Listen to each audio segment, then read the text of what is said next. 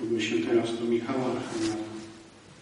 Święty Michale Archaniele, pomagaj nam z walce, a przeciw niegodziwości i zasadzkom złego ducha bądź naszą obroną.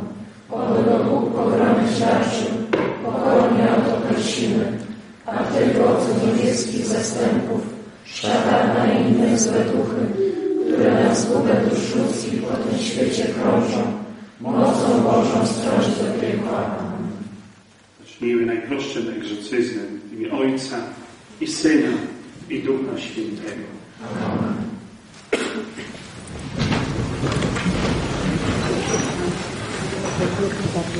Nie wiem, czy muszę się Wam przedstawiać, chyba nie. Jestem z Wami aktorem. Macie jeszcze siłę słuchać? Ja wiem, że działa się. Bardziej się czuję lepiej z takim. Halo? Słyszycie mnie? Wiem, że przychodzi zmęczenie, bo to jest już prawie połowa rekolekcji. Tak, jesteście w połowie na przykład roku studenci czy w szkole. Już tak koło piątku to już po prostu człowiek nie może. Tak samo jest na rekolekcjach, jeszcze gorzej. Przychodzi tak zwana opresja. Po prostu te siły, które działają na każdego z nas. I czasami myślę, no ja już mam dość. To już jest po prostu za dużo. Może ktoś powiedział mi, to może jest troszeczkę za ciemno, gdzie jest to światło. Ale jak powiedziałem, kiedy mówimy o świetle, musimy też widzieć ciemność i ją wyeliminować. Nie czcić, nie chodzić w ciemności, ale ją wyeliminować.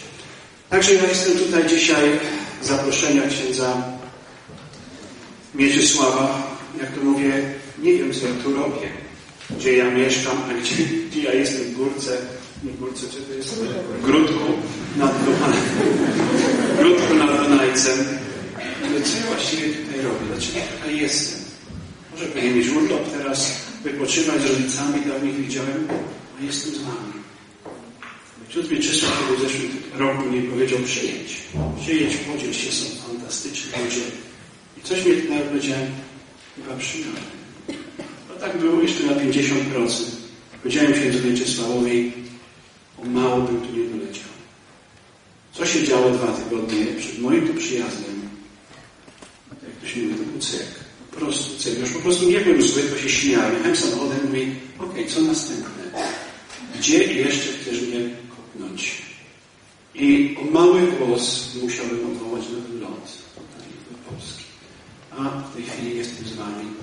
I to, co widzę, co się tutaj dzieje, to jest po prostu niesamowite. To jest po prostu taki duch.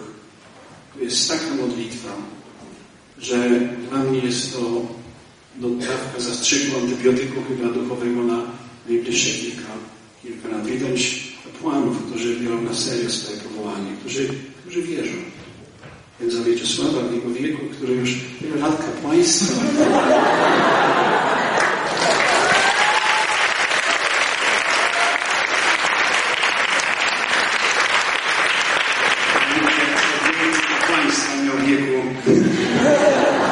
Wieku kapłaństwa, każdy z nas widział wielu, ja mam już 22 lata i przechodziłem różne etapy. Jestem pierwszym gorliwym, potem trochę człowiek ląduje, potem się wznosi, a często czasami upada i nie podnosi się, a czasami Bóg daje wiele łask. I widzieć kapłanów i z księdzem Mieczysławem na czele i wszystkich innych, którzy ofiarują swój czas i swój zapał i robią to z taką miłością. Dzisiaj rano to powiedziałem w pokoju, jest to dla mnie niesamowity widok. Niesamowity widok. Powiem wam szczerze, to nie jest moje miejsce, ja nie przemawiam w aulach. I ja się źle czuję, mówiąc na przykład w tej chwili, to nie jest moje terytorium.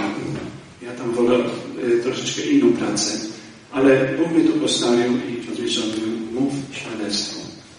To nie jest wykład metodologiczny, może być trochę chaotyczny, ale tak przez kilka dni zapisywałem sobie troszeczkę na kartkach, nie żeby po prostu nie umiał powiedzieć nic od siebie, ale żeby po prostu czegoś nie zapomniał. Nie chcę tu uprawiać demonologii, teologii, bo to już pewnie słyszeli, są książki, piękne wykłady przede mną pana Leszka i siostry z Religii Wschodu, ale chciałbym się z wami podzielić jako egzorcysta. Ja mieszkam w Anglii, pracuję tam od 20 lat. W Zjednoczonym Królestwie, w diecezji Portsmouth. W diecezji Portsmouth wczoraj dostałem wiadomość, że mój biskup ma raka, biskup Christian.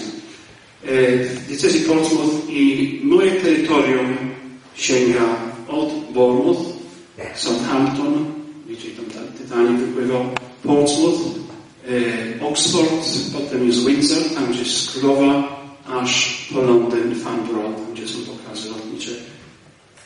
Ja jestem sam, wiecie, przejść ludzie 10 milionów. 10 milionów. Tyle ludzi mieszka w mojej diecezji. 4 hrabstwa. I macie jakiś taki obraz właściwie, co tam się dzieje. Przyjechałem tutaj, aby nie tylko się z wami podzielić, ale żeby też coś zdobyć. Zdobyć waszą radość. Pamiętajcie jedną rzecz. Tam, gdzie jest radość, tam nie ma miejsca na szatana. Tam, gdzie są smutasy, tam diabeł działa. I to dotyczy księży, to dotyczy parafii, to dotyczy młodych ludzi. Gdzie jest radość i jest życie, tam nie ma miejsca na szatana. Tam, gdzie człowiek jest taki szczęśliwy, to w ten czas szatan atakuje. Gdzie nie ma radości. Tu jest radość. Dlatego szatan albo trzyma się z daleka, albo może być coś takiego, tak się wkurza, że po prostu już nie może, jeżeli ktoś coś ma, jakieś duchy, one już po prostu tam dłużej nie mogą być, ponieważ przez tą radość one wychodzą. Dzisiaj rano poszedłem odmawiać sobie brewiarz, dochodzę tam do tej furtki i tak sobie myślę, pięknie tutaj być, fantastyczna atmosfera. Idzie gościu tak z góry do dołu i nagle się Oczywiście Pana Boga nie pochwali w tym momencie. Rumnął sobą ziemię.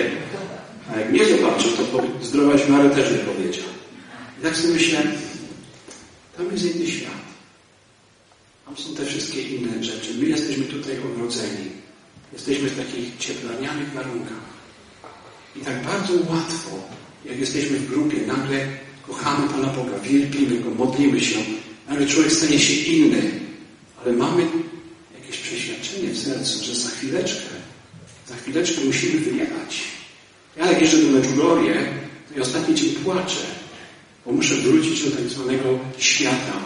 Mówię, Panie Jezu, coraz to ciężej wrócić do tego świata, do tego wariatkowa, której na co dzień spotykamy, do tych wszystkich anomalii, w których żyjemy, których my widzimy.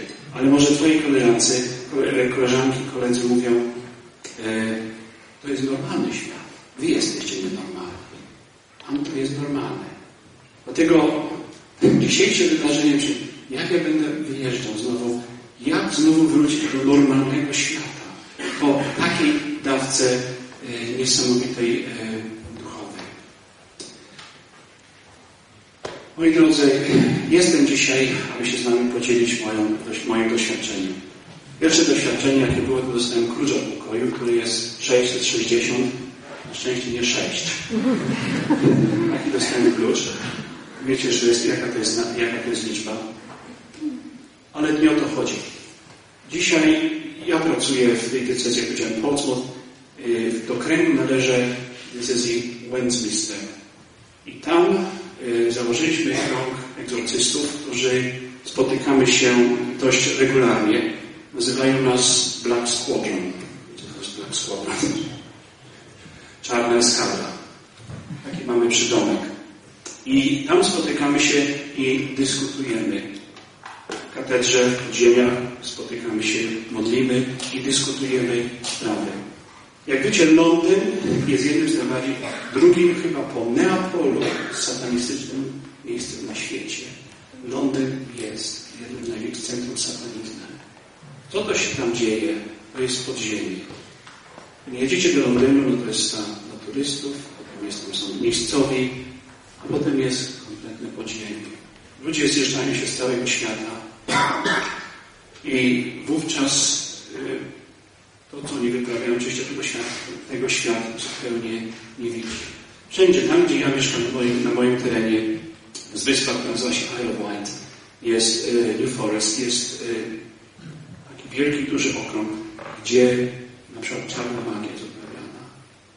Wszystko to się mówi, to jest dla turystów. To jest tylko atrakcja turystyczna. Co drugi sklep są takie wioski, gdzie za drugi sklep to jest jedna magia. To są od kul po różne takich wielkich kryształowych, po księgi czarów, cokolwiek chcesz kupić. Jak się tam chodzi, to ciarki nie przechodzą. Po prostu od razu ktoś to chyba wspomniał wcześniej, od razu jakiś jest wstręt, tamtym się chce uciekać. Więc Heleny są bardzo, bardzo nieprzyjazne dla nas chrześcijan. Jak wiecie, w Anglii chrześcijaństwo jest w mniejszości, a Kościół katolicki zupełnie. Ale Kościół katolicki jest najmocniejszy. Jest najmocniejszy wśród wszystkich innych odmian chrześcijańskich w tej chwili. Jak wiecie, Church of England, Kościół anglikański jest w tej chwili na totalnej rozsypce. Dziś działają jakieś pomniejsze sekty. Kościół katolicki jest w mniejszości, no i jest oczywiście bardzo atakowany. Kto to jest egzorcysta? Egzorcysta jest to biskup mianowany to ksiądz mianowany przez biskupa z mandatem do odprawiania egzorcyzmu. Kiedy egzorcysta podchodzi, dostaje ten mandat, działa jak biskup. Działa jak biskup. Kiedy ja egzorcyzmuję czy błogosławię, robię to 3 razy jak biskup w czasie egzorcyzmu.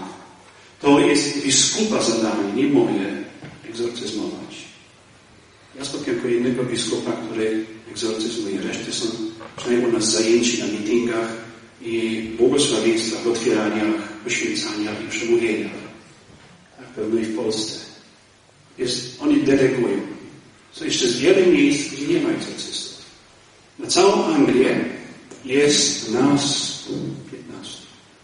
A Anglia ma ile? 80 milionów ludzi. Proszę sobie wyobrazić, ile tam jest młodzieży, ile tam jest ludzi, którzy są zagubieni. Jest 15.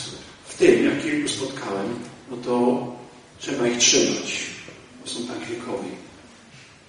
I więc to jest właściwie nic. Ja mam 2 parafie, które muszę się opiekować. 95 000 ludzi w parafii. Jestem sam. Plus jeszcze robię to. Czasami właściwie wracam do domu.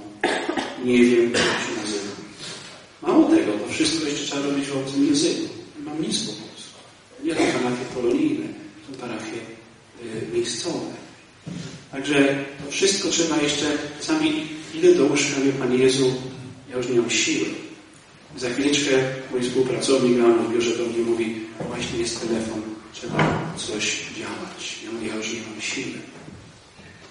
I gdy człowiek mówi, nie mam siły, ten czas na dole się to cieszy.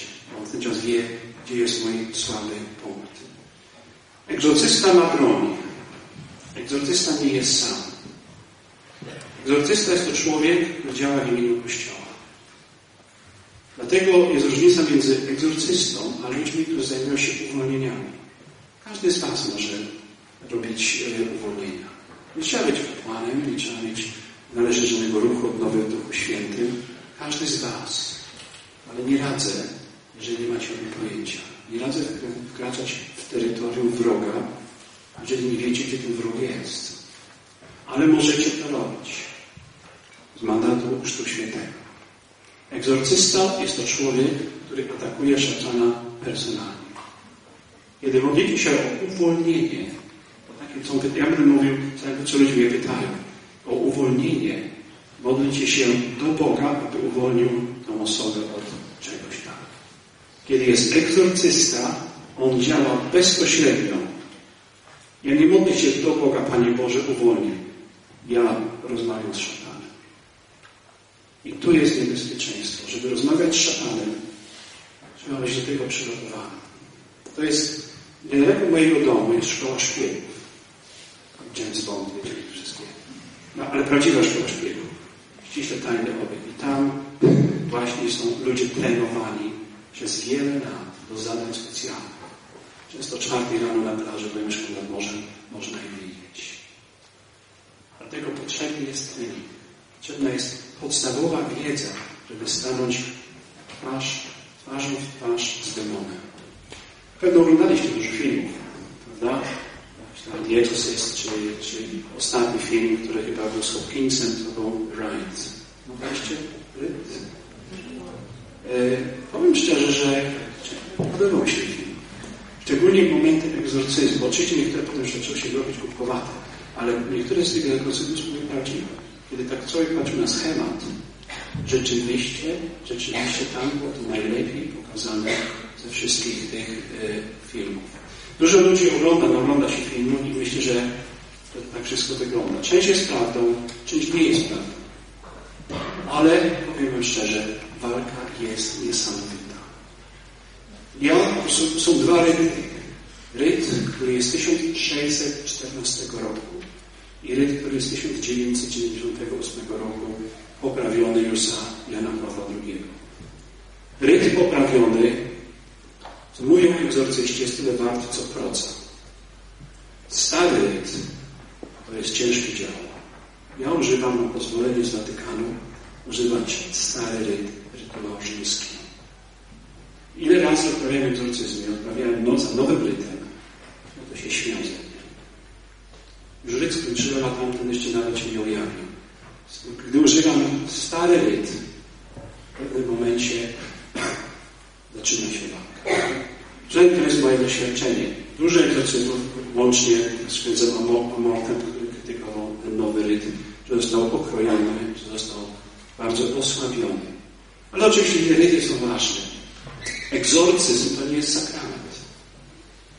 Sakrament może odprawiać kapłan lub diakon, który może nie być własnym święcającym. To niezależności jest od jego nawet wiary. Sakrament jest ważny.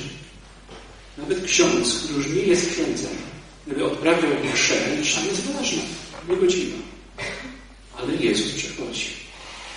Gdy chodzi o egzorcyzmy, to nie jest sakrament. Najważniejszą w egzorcyzmie jest wiara egzorcysty.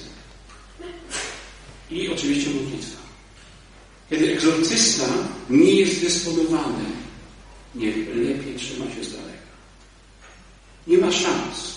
Ja nie walczę tutaj z diabolo, czy jakimś tam innym bóg. Tu walczę z bytem niesamowitym. Dlatego bardzo są ostre kryteria. Jeżeli nie jesteś w stanie tych kryteriów spotkać, to lepiej się do tego nie bierz. I księża dzielą się na takich, którzy nie wierzą w diabła. Przepraszam, ale trzeba powiedzieć. Takiego spotkałem w mojej poprzedniej parafii. To nawet pozmieniał, wiecie co pozmieniał? Ryty do chrztów, gdzie jest modlitwa egzorcyzmu, to jest tak zwany mały egzorcyzm. I mówię, czemu pozmieniał ryty do chrztów i sam sobie to robił swoje? Pierwsze, co zrobiłem, to patrzyłem na modlitwę egzorcyzmu. Tam ani słowa nie było szeptania. Tam było po prostu jakieś mydełko. Ja nie wiem, już pamiętam, co on tam wstawił. Mówię do mojego PA, mówię, wszystko do kosza. Kupujemy nowe. Do tego stopnia, że zmienił, żeby człowieka sobie nie zrobić, jak to mówi się, upset, czyli nie zrobić go smutnym, żeby go nie był ten właśnie. Ja mówię do kosza. Nie wierzą. Nie ma diabła. To są wszystko bzdury. Dzisiaj tak wcześniej mówiono, to jest tylko po prostu wymysł człowieka. To są księża, którzy w coś tam wierzą. Mówią, że diabeł to jest że zło to jest tak dobre. Ale się tym nie przejmują kompletnie. Nie nauczają o tym. Następna grupa kapłanów niestety to są tacy, co wierzą, ale się boją. No tak, nie? Boją się. A nuż coś tam mi się koło urwie i coś mnie tam jeszcze lepiej nie zadzierać. Wierzą. Wierzą, ale się boją. Strach. No to diabeł ma gdzie kieszeni. No i oczywiście są tacy, którzy wierzą, próbują coś mówić, ale ja zawsze mówię, trzeba mieć poduszkę w tyłku. Bo cię będzie tak kopać. I każdy to doświadczył. Rozmawialiśmy z Sławkiem, też na tym doświadczył. Pisać na ciebie, bo właśnie śmiałeś coś wspomnieć. Będą na ciebie bluzgać, będą na ciebie wystawiać działa. Będzie. I na to trzeba być przygotowanym. Jeżeli masz miękki tyłek, lepiej się do tego nie bierz. Jest następna grupa, która idzie na całość. To są tak zwani szaleńcy Boży, którzy ich nie przyjmują. Są na to gotowi. Ale muszą być z Chrystusem. To jeżeli człowiek sam się zacznie za to brać, ja jestem nikim. Każdy z nas, jeżeli sam się za to zaczyna zapierać, ja nie żyję. Już raz powiedział mi diabeł przecież, że jesteś trupem. Powiedział nam dokładnie, jesteś trupem, a dzisiaj kar skręcę. Do mnie powiedział. Jeśli ktoś powie ci, kar skręci i ty wiesz, że masz nie z sąsiadem do czynienia, to możesz żartować. Jak byś się czuł? A rzeczywiście nie skręci. A może wyjdę się poślizgnę i sobie głowę rozbiję. Ten nie ma żartów, nie można się zachwycać. Tak, iść na całość. Po prostu powiedzieć, zamknij się. I iść dalej. Także to są takie bardzo ważne. Jest niebezpieczeństwo. Ktoś mi się pyta, czy się boję. Po ludzku tak. Ale z Nim, z Chrystusem, gdzie jest ten krzyż, się nie boję. Ale bym kłamał, gdybym powiedział jako człowiek, że tak, to wszystko się zwisa. Nie. Po prostu się boję. Bo wiem, że nie jestem sam, że tam za mną są całe legiony, które chcą mnie wyeliminować. Jak jest ksiądz Andrzej dzisiaj? No to być. Może to ryzyka choroba, a może się miało skończyć. Ja bym chciała. W każdym razie, moi drodzy, jest taka książka Hostage of the Devil. Czytaliście tam książkę Zakładnicy Diabła? Prawdziwe świadectwo. Ponieważ jak powiedziałem wcześniej, ja nie znam się na Polsce, ale znam się na Europie i na Stanach Zjednoczonych, bo tam jeżdżę. I wiem, że to jest prawdziwe od mojego przyjaciela. To jest niesamowitym księdzem, jest starszym księdzem. I spotkałem go ostatnio w Massachusetts i on wykładał. I nazywa się ksiądz McManus i jest z Georgetown University w New Yorku. I ten powiedział, to są prawdziwe 5 przypadków. 5 egzorcyzmów, 5 trupów. 5. Nie radzę, że czytają te książki, bo nie jest przyjemna. Ale mówicie, są niebezpieczne. To nie jest żart. Oglądacie filmy, no to może fotomontaż, no to może z tą muzyką jeszcze to nie, może to talizmany, no może ta yoga jeszcze nie jest taka jak siostra mówi. To nie jest żart. To są prawda. To jest prawda. I ja wam to dzisiaj mówię z całego serca. Pierwsza rzecz, to znany slogan. Nie wierzę w Boga, nie wierzę w diabła. Nie wierzysz w diabła, no to cię już ma. Jakby ci dał kijek i powiedział, idź tam jest Afganistan, tam są takie górki, tam gdzie są talibowie, no weź przejdźcie tam na froncie. Z kijkiem. No jak idziesz głupi, no to do widzenia, nie? Chyba już nie wrócisz. Ale jeżeli uwierzysz, że tam są snajperzy, uwierzysz, że tam są i trzeba się na tę wyprawę przygotować, to teraz masz szansę przeżycia. Jak twoi kumple nie wierzą w diabła, no to ich ma. Jeżeli nie wiesz, gdzie jest wróg, no to jak się może bronić? No to idziesz na wszystko. Są talizmany, są religie wschodu, są muzyczki. Mało tego, są grupy. Ale wam powiem kilka przykładów. Ale musisz wiedzieć, gdzie jest przeciwnik. Każdy kapłan musi wiedzieć, gdzie jest przeciwnik. Jak kapłan nie wie, gdzie jest przeciwnik i co ten przeciwnik chce zrobić, no to już powoli ma coraz mniejsze szanse na duszpasterstwo prawdziwe naszej Ewangelii. I następna rzecz jest zawierzenie Panu Bogu. Tu nie ma widełek. Albo wierzysz i zawierzasz mu swoje życie, albo nie. Ktoś mi kiedyś mówił, no przecież, czy mam wierzyć w diabła? Wierzę w Pana Boga, wierzę w diabła, to komu wierzę? Jest różnica między wierzę w diabła, Boga, a zawierzam Bogu. Ja nie zawierzam szatanowi, chyba, że już jest zdrowe. Wierzę w Boga i zawierzam Bogu, ale w diabła nie zawierzam Jemu. Ale wierzę, że istnieje, że jest. Dlaczego Jezus powiedział na początku całego Kościoła? Idźcie na cały świat, głoście Ewangelię, uzdrawiajcie chorych, wyrzucajcie złe duchy.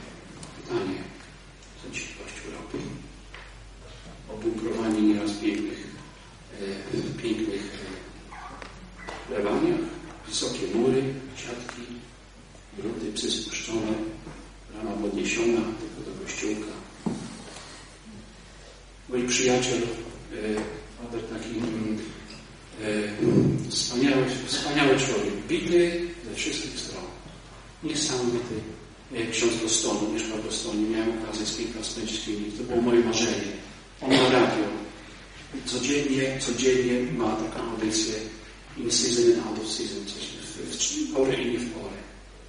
I ma 20 minut, ale takie katechezy, że ja mam wszystkie nagrane na moje MP3 i słucham. Co ten facet mi opowiada? Co on mówił, to jest po prostu obłęd. To jest po prostu obłęd, jak on jest bity.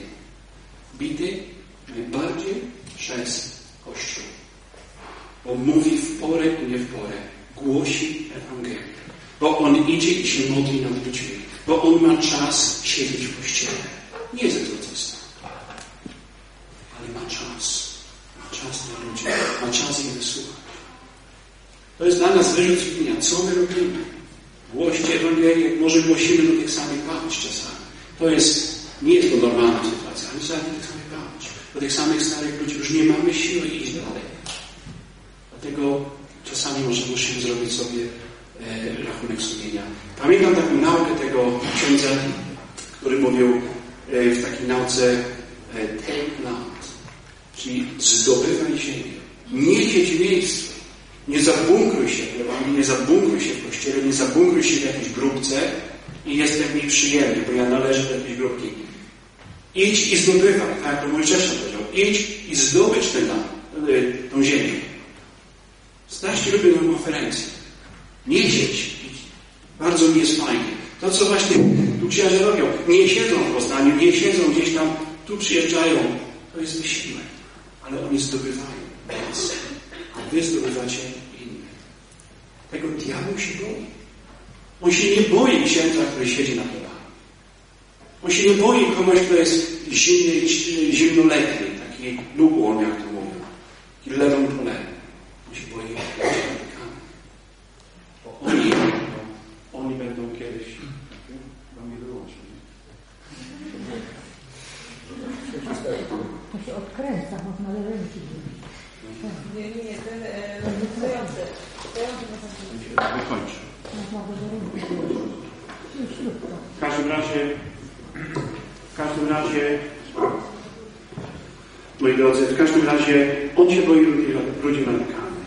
Boi się ciebie, boi się mnie. Muszę iść dalej, bo niestety nie zdążę powiedzieć tego, co chcę, ale już czas leci szybko. Dzisiaj chcę nam powiedzieć o strategii diabła. Diabeł to jest strateg. Kiedy dochodzi do egzorcyzmu, to nie jest ciepła modlitwa, Aniele Boże, stróżu mój. To jest walka. Tak siostra walczyła w to jest walka na śmierć i życie. Pamiętacie, co jest filmu? Jak nazwał tego? Ty świnio. To jest jeszcze lekko. Ja nie chcę tu mówić przy paniach i siostrach, jak nie nazwał. Tylko nie w naszym języku oczywiście. Ale to jest walka, bo wchodzisz na jego terytorium. Kiedy wchodzisz na jego terytorium, zaczyna się walka. Piękny jest taki obrazek, kiedy kiedyś to chyba było ojciec Pio, tak? Panie Leszku, który mówił o tym psie. To jest ojciec Pio. Mówił, wyobraźcie sobie psa przywiązanego do budy. Jak nie rozpocznie na gospodarstwo, to jest taki jak widzę, ale chyba ten łańcuch jest dłuższy, nie? Jak mi dosięgnie, to mi kurczę. I jak widzisz, ten łańcuch jest krótki, to ja sobie mogę pozwolić na jakieś tam lekkie podrażnienie pieska. Ale jeżeli łańcuch jest długi, no to kurka piana minie. I wyobraźcie sobie taką sytuację. Do momentu, jak nie wchodzisz w promień tego łańcucha, nie można wszędzie wyjść z demonów. Nie można. Bo wpada jakiś obłęd. Wszędzie jest demon, wszędzie jest diabeł, wszędzie jest niebezpieczeństwo. Nie można. My jesteśmy ludźmi Chrystusa. Jesteśmy ludźmi zmartwychwstania. Ale w momencie, jak stawiasz swoją stopę na Jego miejscu, tam, gdzie nie powinieneś, no to się w życiu ubraliśmy. I na tym to wszystko polega. Dlaczego? Ponieważ ludzie są ciekawi.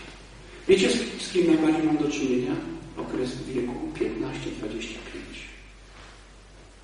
To jest najbardziej niebezpieczny czas dla ludzi na poddania. 15, 25, 26, 7. Młodzi ludzie. Dlaczego? Bo 15 to już jest bierzmowanie, Jest takie piękne powiedzenie i tutaj pewno i u nas, a mówię w moim tam imieniu, że bierzmowanie jest to oficjalne pożegnanie się z Kościołem z uroczystym obecnością biskupa. I wielu ludzi żegna się z Kościołem. Prawda? Aj, już było, do widzenia, obierzmowany, następny może ślub. I zaczyna się okres poznania. Ilu już 17-latków, 16, 19, to już nie ma. Studenci, ile studentów odchodzi od Kościoła? No bo już hulaj dusza, no już nie ma już na wsi, tam gdzieś mama nie pilnuje, sąsiedzi nie patrzą. Mówię, ja nie pracuję w pasterstwie polskim, ale wiem od kolegów, 90% Polaków w Anglii nie chodzi do Kościoła. Ja się pytam, gdzie są katechezy? Gdzie jest ten wysiłek tych księży, tych świętych? 90% Polaków. A tych, co jeszcze chodzi, to są tylko kościółki, paciorki, siusiu spać. Wielu z nich jest takich. Nie wyrośli z wiary dziecięcej na dojrzało. Wy jesteście zupełnie inni. Ale wielu się zatrzymało na pierwszej komunii świętej. Siusiu, paciorek i spać. No więc to są ludzie, na których diabeł poluje. Do psychiatry w Anglii są kolejki takiej młodzieży, że każdy lekarz, ja mam znajomą psychiatrę w Cardiff, i ona jest lekarka pod dużym szpitalu psychiatrycznym, z którą współpracuje. Kolejka do niej to jest taka duża, że każdy człowiek ma 10 minut. Za 10 minut ona ci nie przybije pieczątkę na czole, ale ci wypali, jesteś schizofrenik. Całe życie masz przekrzanione. Jesteś tam jakiś masz, jak nie wiedzą, to piszą bla bla bla disorder, czyli jakiś tam choroba. Ona do mnie mówi, słuchaj, my nic nie wiemy.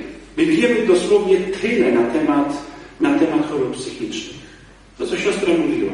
Mózg jest nieuznany jeszcze. To gdzieś ten płat od tego, a ten płat od tamtego. My tyle wiemy, ale żeby nie być głupi, to my musimy coś dać. Nie wolno nam wypuścić klientkę czy klienta, który my nie wiemy, co jest. Może trzeba do księdza. Nie wolno, wobec prawa w Anglii, nie wolno lekarzowi odesłać do żadnego księdza nikogo. Ale ja wysyłam do psychiatra. I ona mówi do mnie, ja wiem, że ja bym połowę moich młodzieży musiał do Ciebie wysłać. Oni nie mają żadnej psychicznej choroby. No i co się dzieje z taką dziewczyną od 16 lat czy chłopakiem? Wypalają na czole i w papierach masz do końca życia. Nie ma odwrotu. Czy wiecie, co się dzieje? Jest taki test, kiedyś się zrobiłem. Poszedłem bez koloratki, miałem tylko Pana Jezusa w tysiące do zakładu psychiatrycznego. No, kto jest nienormalny, to nie reaguje, nie? Jakiś gościu idzie. Zęby, ty skuty taki, nie? Oczywiście w innym języku. I dopiero. Dlaczego? Bo mnie widzieli? Nie. Czyli obecność na świętego sakramentu. Ja nie powiem, wierzysz, nie wierzysz, czy to jest na święty sakrament. Ja to doświadczam. To tak się trzęsły niektóre te klatki. Ty skurczybyku, ty taki owaki, ty gnoju jeden, nie? Ja tylko zrobiłem taki test. No i wszystko. Czy widzicie, co się dzieje na zachodzie? Nie wiem, jak jest w Polsce, jak to wygląda. Ale w każdym razie tak dzisiaj wszystko jest unaukowione. Kto cierpi? Ja? Nie, cierpią ci ludzie w tych zakładach psychiatrycznych. Bardzo dużo. Diabeł jest strategią, powiedziałem. Jest taktykiem.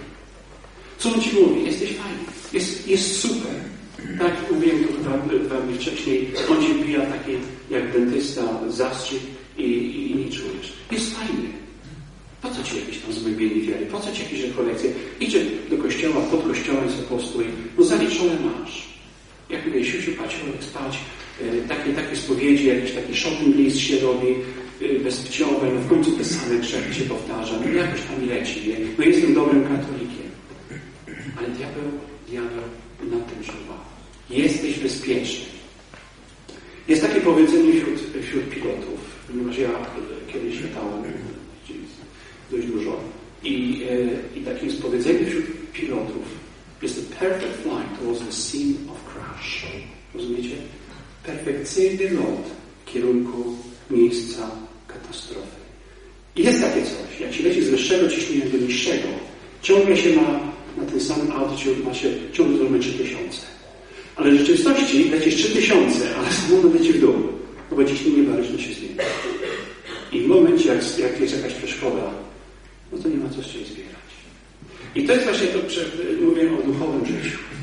Jest wszystko fajnie, jest wszystko super. No, chodzę do kościoła, tą komunię najpierw przyjmuję. Jestem taki zadowolony z siebie. Ale nie zauważasz, że na końcu jest granitowa, jak my to mówimy, cumulus granitus. Nie jest już chmura, to już jest cumulus granitus. Jak ty go walniesz, to już nie ma czego zbierać. Taka jest taktyka szatana. To wiem ze swojej praktyki i nie tylko, z wielu różnych konferencji. Dzięki temu, że w Kościele mamy formę, że w Kościele nie ma kapłanów w tylu, którzy by na serio, ja nie oskarżam, mówię tutaj, nie wiem, ale u nas nie ma, którzy na serio to wzięli. Wiecie, co mówią do mnie księża? Jest jakiś ten. A to wiesz, to jest twoja sprawa, to już nie moja. Ksiądz jest lekarzem pierwszego kontaktu. Twój proboszcz, jeżeli masz problem, to nie idziesz do kurii, do egzorcysty. Ja powiedziałem, proszę do mnie nie przesyłać. Jest kapłan, który ma zrobić wywiad. Ale to nie jest moja sprawa. Dlaczego? No wiesz, nie wierzę, albo się boję. No i to ja mam to robić? No ja przychodzą do mnie ludzie i ja muszę z nimi siedzieć po 2 godziny i zachować się jak lekarz i pytać się o wszystko. Ale to nie jest moja robota. Kiedy masz na przykład problem, możesz ze mną rozmawiać, ale wiesz, że masz poważniejszy problem, idź do swojego proboszcza. On musi ocenić, czy cię odesłać do specjalisty. Jak cię coś tu boli, to od razu nie idziesz do jakiegoś chirurga. Idziesz do lekarza, który ci da skierowanie. No, tak samo analogia jest w życiu duchowym. Wiecie, co diabeł, jaka jest strategia szatana? To jest ważne wiedzieć. Samotność. Dzisiaj ludzie są cholernie samotni. Wiecie, macie Facebooki, nie? 2000 friends, nie? Ach, jak jestem popularny, co tam wypiszą? Ja tam sobie na Facebooku, co tam mi wypisują? A wiecie tak naprawdę, ile macie przyjaciół? Mało. Wielu klientów spotkałem, którzy nagle byli tak rozczarowani, że z tych 2000 przyjaciół z Facebooka nagle okazało się, że tak naprawdę to jest kilku, albo żaden. A to są tylko tacy kumple z internetu. Ale jestem taki rozrywany, ja tam piszę wszystko, a teraz idę do sklepu, a teraz się pociąłem z matką, a teraz robię to, a teraz inne wulgarne rzeczy. Jak ja jestem rozrywany, jak jestem popularny. Tak właściwie to jesteś samotny. To krzyczysz i wrzeszczysz, bo nie wiesz, o co ci właściwie chodzi. Samotność zabija kapłanów, kiedy nie ma łączności z Chrystusem. Są otoczeni ludźmi w parafii, 10 000, ruch, wszystko się dzieje. A diabeł ci mówi, no przecież jesteś tak popularny, człowieku, o co ci chodzi, ile ty robisz roboty? A później wracasz do siebie, jak wczoraj to ładnie to ksiądz czytał i płaczesz. Bo jesteś samotny. Chyba, że ma życie duchowe. Chyba, że jest Jezus w twoim sercu. Chyba, że jest to siła. Ten czas szatan prowadzi do piekła samotności. To jest jego cel. Piekła samotności. Odrywać się od Chrystusa i odrywać się od innych. Nie jesteś sam ze swoimi problemami. No i zaczyna się walka. I co to w sumie jest? No to zaczyna się, tak jak to było mówione, słuchanie muzyki. Zaczyna się iść w jakieś tam inne guru, inne tam jakieś szukanie nirwany, cudawianki. I jest do czego doprowadzi. I ciągle jesteś sam. No i w ten czas on ciebie już ma. To jest stratek. On znieczula, on oślepia i on daje. Albo poprowadza cię i chodź. Chodź. I ty idziesz. To jest autentycznie. Ty idziesz. I nie uderza cię zaraz na granicy. On cię wpuszcza. Jak najbliżej podejdź. Ale nie zauważy, że cię osacza. I w ten czas, kiedy jesteś już czeka. I w ten czas zaczyna się uderzenie. I już jest za późno, żeby uciec. Nie masz broni, nie wiesz, co się dzieje. I w tym momencie już cię ma. Szatan działa na strach i emocje. Emocjami. Gdy wchodzą emocje w grę człowieka, a to jest część ludzkiego życia, emocje. Jest strach i emocje. Kiedy się boisz, on to wie. Ty wiesz, że on zna każdą twoją myśl. Wiecie, że ja tego doświadczyłem? Ktoś mówi, a ja tak myślę, się pomodlę, a ty nie wiem, czy to jest ważne. To jest ważne. My nie musimy mówić słowa. Byty pozaziemskie się nie komunikują żadnym językiem, polskim, angielskim, w myślach. Kiedyś egzorcyzmowałem chłopaka. Siedzę nad nim, klęczę cały mokry, brudny, opluty i nagle sobie coś pomyślałem. A on mówi, ty skurczybyku, nie myśl na roboty. To jest doświadczenie. Nawet o tym nie myśl. Jesteś za mały. Jesteś gnojem, żeby się do mnie zabierać. Nawet o tym nie myśl. Nawet słowa nie powiedziałem. Słowa nie powiedziałem do nikogo. Ktoś mi się pyta, czy diabeł zna przeszłość. Znam. Ale tylko wyjawnij tą przeszłość, którą Ty nie wyspowiadałeś. I to jest moc sakramentu. Myślę, że spowiedź to jest tylko pogadanie sobie tam słówek do księdza. Nie. Jeżeli nie wyspowiadałeś się z czegoś, on Ci to wypowie. Dlatego przygotowanie do egzorcyzmu. Egzorcysta i wszyscy asystujący muszą iść do spowiedzi. Nie ma zmiłuj się. Bo w czasie egzorcyzmu Cię diabeł tak wyśmieje, że będziesz uciekać. A znam przypadki. Wiali oknami. Zda się sprawę z tego. Znam przypadki, kiedy ksiądz się wybrał do egzorcyzmu. Jak on przy wszystkich ludziach dookoła diabeł zaczął wyliczać, co on w życiu zrobił. Wyszedł i otwierając drzwi. Tak szybko. Musisz iść do spowiedzi. Czy diabeł zna przyszłość? Co myślicie? Nie. Diabeł nie zna przyszłości. Zaraz powiem o tych mediach i tych wszystkich. Diabeł nie zna Twojej przyszłości. Jeżeli zna Twoją przeszłość, to jest komputer najszybszy na świecie, jest niczym, z programem jego kalkulacją. I on sobie szybko oblicza, jaka może być Twoja przyszłość. Prawdopodobieństwo. Na tym działają media.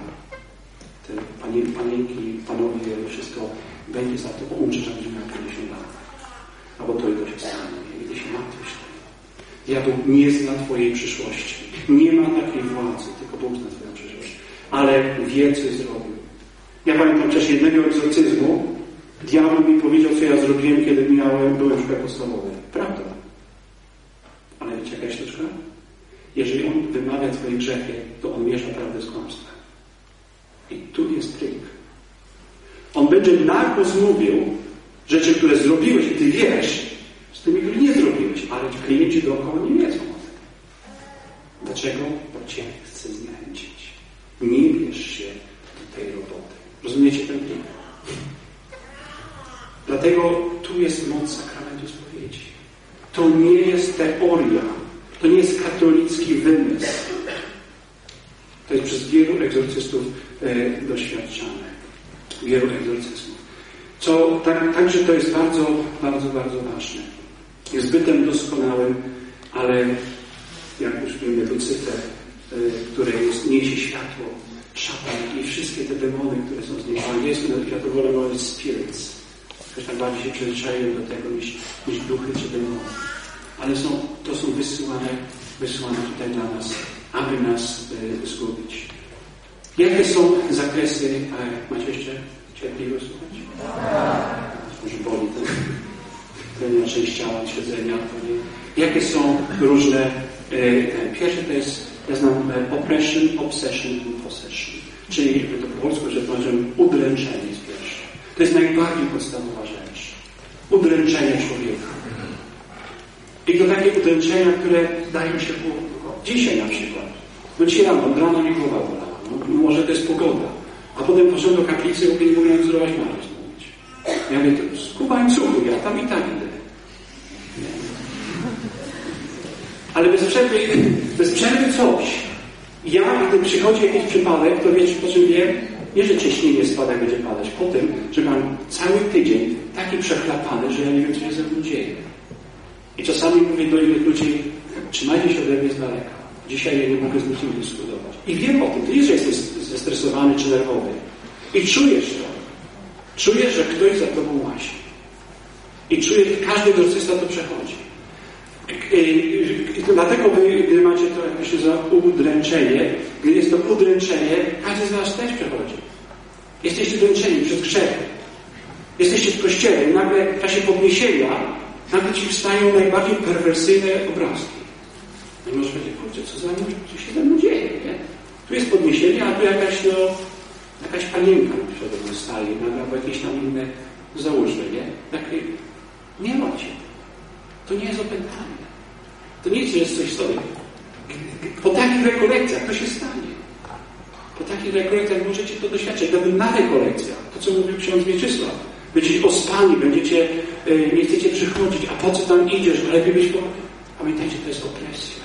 To jest udręczenie. Druga to jest właśnie zniewolenie, obsession, zniewolenie. I tu jest gorsze. Kiedy człowiek staje zniewolony, ten czas na przykład biznes się wali. Nagle jest jakaś choroba powstaje. Nagle coś, czego w życiu się doświadczało. Nagle ci dziewczyna rzuca. Nagle takiego już cięższego kalibru. To znaczy, że ktoś się zaczyna gdzieś za ciebie zabierać. Im bardziej wkraczasz na jego terytorium, tym bardziej on zaczyna działać. I mówi do ciebie, wynoś się stąd. Ja cię tam nie chcę. I ostatnia to już jest obsession, czyli opętanie. Jest bardzo rzadkie. Bardzo często ludzie mówią, opętanie to właśnie jest zniewolenie. To, że na przykład ktoś ma zanieczyścił się, ja to tak zawsze mówię, zainfekował się duchami poprzez słuchanie muzyki, to nieraz jest opętanie. Wiecie, jakie jest normalnie kryterium? Ktoś do mnie przychodzi, do mnie mówi, księże, ja potrzebuję egzorcyzmów, gdzie się umówimy. A ja mówię, zjadę. Dlatego jest taka zasada, zapamiętajcie, jeżeli ktoś prosi o egzorcyzmy, to jest psychiczne. Człowiek opętany nigdy nie przyjdzie do księdza prosić o egzorcyzmy. Człowiek opętany przyjdzie i powie, kiedyś mi się zdarzyło, 4 rano, dzwonek. Myślę, kto tam jest? 4, mieszkałem na Jersey, jeszcze nie wiem, parafię. Patrzę, stoi chłopak, znajomy chłopak, więc poszedłem w piżamie, wziąłem szlafrok i mówię, co jest? Siadł na plebanie i zaczął płakać. Mówię, co się dzieje, nie? A on mówi, nie wiem, potrzebuję pomocy. Szedł całą zatokę, 3 kilometry w lutym, w jednej takiej t-shircie. Szedł do mnie, wyszedł z imprezy, ciężko ładowanej różnymi tymi. I siadł w tym, nie był pijany. I był pijany, to nie rozmawiał. I mówi, potrzebuję pomocy. Wziąłem go do kaplicy. Wysiadłem tu. Trzęsie się cały tak. 16 lat. I mówię, siadaj. Wyciągnąłem tylko rękę. Jezus Maria. Kaplica zdemulowana. Wiecie, co jest zaczęło działać. Wziął mi obrazek Jezus w utopie. W tym momencie wziął i tak. Na głowę. Dobrze, że nie było szyby. I ramka wylądowała mi tutaj. I nagle mówi, masz swojego mistrza. To już nie było. Ramka była tutaj, zdjął ten obraz, wziął cały ołtarz, to wszystko wywalił, zaczęła się lać olej. Za chwileczkę wziął i walnął mnie w twarz. Jak się ma 16 lat, to już można komuś walnąć, ale jak się jeszcze na demona w środku, to mówię wam, to nie wiem, to się za Puzianowski czy coś w tym rodzaju. I ja byłem na podłodze, zaczął wszystkie kwiaty rozwalać. Wszystko, tabernakulum stało. Ja wstałem, a on do mnie, ty taki, owaki, ty, uciekł mi. Zacząłem go gonić po całej plebanii. Wreszcie go spotkałem. 5 rano. Jedyna tylko myśl była, co będzie, jak komuś nie ustrój przyjdzie moja sekretarka. No wyobraźcie sobie. Ja się z chłopakiem go nie popływałem.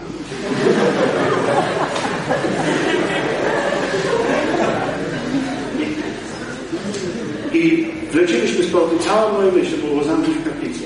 Wleciliśmy do kaplicy. Znowu mnie pchnął. Ale to po prostu była straszna siła. Ale co było ciekawe, co wyciągnąłem rękę tak, to go walnęło ścianę. To był niesamowity widok. Co szedł na mnie, teraz zrobiłem tylko rękę. Było ścianę. I w pewnym momencie, kiedy ja leżałem na ziemi, zachwytał mi, weźmy święty sakrament. Że coś pewnego nie działa. Doczołgałem się do tabernakulum. On tam wył, ale to wył. Otworzyłem drzwi i kiedy szedł na mnie, wystawiłem tam święty sakrament. Tak mnie gwizdnęło. Ale słuchajcie, to tak gwizdnęło, że już nie wstał. Czy ja potrzebuję czytać książki, czy święty sakrament jest prawdziwy, czy nie? Nie potrzebuję tego czytać. Nie potrzebuję, a może to tylko płatek, a może to tylko katolicki zwyczaj. Jak jego walnęło, to był finał. To był początek jednego z najgorszego egzorcyzmu, jaki życie odprawiałem. Ale to był finał, że się skończyło 6 rano. Poszedł do łóżka. i spał chyba do 12 w nocy. Ale to był początek. Ale nigdy nie zapomnę. Każdego razu, jak czytam przy mszy, siedzę za krawem i trzymam Jezusa, to mnie ten obraz stawia. To jest dar. To jest niesamowity dar. Nie potrzebuję już książek teologicznych. Nie potrzebuję się, wiem, bo mnie to uratowało. On mnie tam zmasakrował. Najświętszy sakrament mnie uratował. Idąc dalej, kto może być tego? Ludzie są oczywiście Boże, posernie, co to było? Opętani. Ludzie, domy mogą być opętane. Tak. Miejsca, domy, zwierzęta. No, ludzie to wiadomo, to już nie będę się na tym rozwodził, bo już chyba czas kończyć. Nie. Ludzie, domy. Domy mogą być opętane? Mogą być. Dzieją się cyrki. I taki jest program, nie wiem czy oglądacie na Discovery Channel, jest taki Haunted Houses. Domy takie opętane, z kamerami, tam tu straszy, tam straszy. Oni się bawią tym. Ale nie powinni się tym bawić. To są domy opętane. Odprawia się egzorcyzmy nad domami. Ale dzieją się rzeczy straszne. Naprawdę złe. I takie, co ludzi... Dlaczego o tym mówię? Bo jeszcze są tak zwane... Część egzorcystów, która mówi, to jest możliwe, część może nie zgadza. I ja z mojego doświadczenia wiem, że jeszcze mogą być dusze w domach, które potrzebują pomocy i wzywają. Tak przeżywali święci. Że ktoś przychodzi i prosi modlitwę. Tak, są wielcy mistycy. Ale ktoś powie, no to po czym poznać, że dom jest opętany, czy na przykład ktoś przychodzi z pomocą? Bo te dusze też dają znaki. Też się dzieją dziwne rzeczy w domach. Jakiś miał taki przypadek. Facet taki, jakby to wam powiedzieć, wyglądał jak dresiarz, ale miejscowy. I do mnie przyszedł, no tak spanikowany i z żoną. Wiecie, co się działo? Bo telewizor szedł, taki płaski, a nie był włączony do kontaktu. Wszystko spadało, wszystko się waliło, wszystko ale nie było to, że był strach jakiś, że na przykład zalało dom, czy na przykład ktoś się przewrócił i mało nie zadał. Nie było to złośliwe. I teraz trzeba było rozróżnić, czy dom jest opętany, czy na przykład ktoś daje znaki. I wiecie, po czym się rozróżnia? Powiem wam tańce. Po tym, że jeżeli jest opętany, to jest bardzo groźny dla ludzi. I jest złośliwy i chamski. Kiedy jest to dusza, która prosi o pomoc, daje znaki, na przykład skrobanie, na przykład ktoś w nocy chodzi po tył. Ale jest to nieprzyjemne, ale nie jest to zagrażające życiu komuś. I w ten czas potrzebne są nie egzorcyzmy, a modlitwa za zmarłych. Pamiętam taki właśnie przypadek. Chcecie posłuchać? Telefon dzwoni i odzywają, mówię, słucham. No, ksiądz tam, to matka jakaś przyłożona, mówię, słucham. No, bo ksiądz wie, to tak, w zakonie, to tak, my się wyprowadzamy z domu i właśnie mamy taki nowy klasztor, ale mamy taki problem. No, słucham, siostra. No, bo tak siostra, ksiądz wie, mówi, mamy duchy. Ten dom ma być zniszczony, ma być się wyprowadzany, ale szkoda nam tych duszków. Może by chciał coś powiedzieć.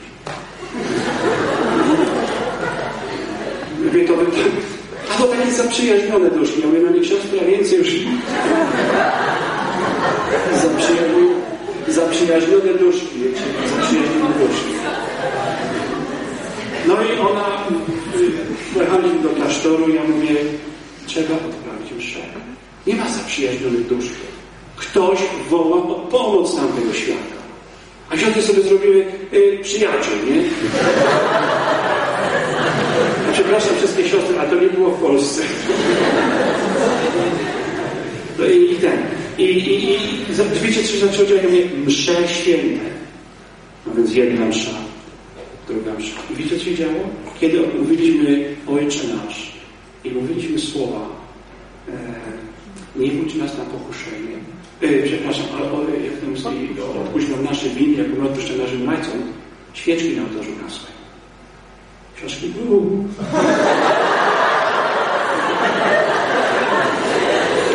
Świeczki na ołtarzu melanż ugasł. No i ja mówię, trzeba z 20 odprawić. Dopóki nie będą o czym się będzie działo. Co tego? No i siostry się zaprzyjaźniły. O, świeczki gasną, sensacja, nie? I świeczki zaczęły gasnąć. Co msza codziennie za te dusze, które tam są. Cokolwiek to były stare, jakieś siostry, które umarły 500 lat temu, 200 lat temu, cokolwiek się stało w tym domu. Często się to dzieje na cmentarzach, gdzie domy są pobudowane. Często w Anglii cmentarze znikają, domy budowane. W Ameryce, gdzie są cmentarze indiańskie. Tu księża opowiadali, w Ameryce to jest tragedia, co się dzieje. Tam fruwa wszystko. I tak dalej. Na szpitalach, gdzie są aborcje dokonywane. Tam się dzieją rzeczy niesamowite. Na byłych szpitalach, miejscach. Ja tak miałem właśnie połowów. No i w każdym razie te świeczki gasną. No i tak sobie to jakoś idzie, któregoś dnia, halo ksiądz, ja mówię, no słucham. No mam taki problem. Co znowu? No bo te świeczki przestały gasnąć.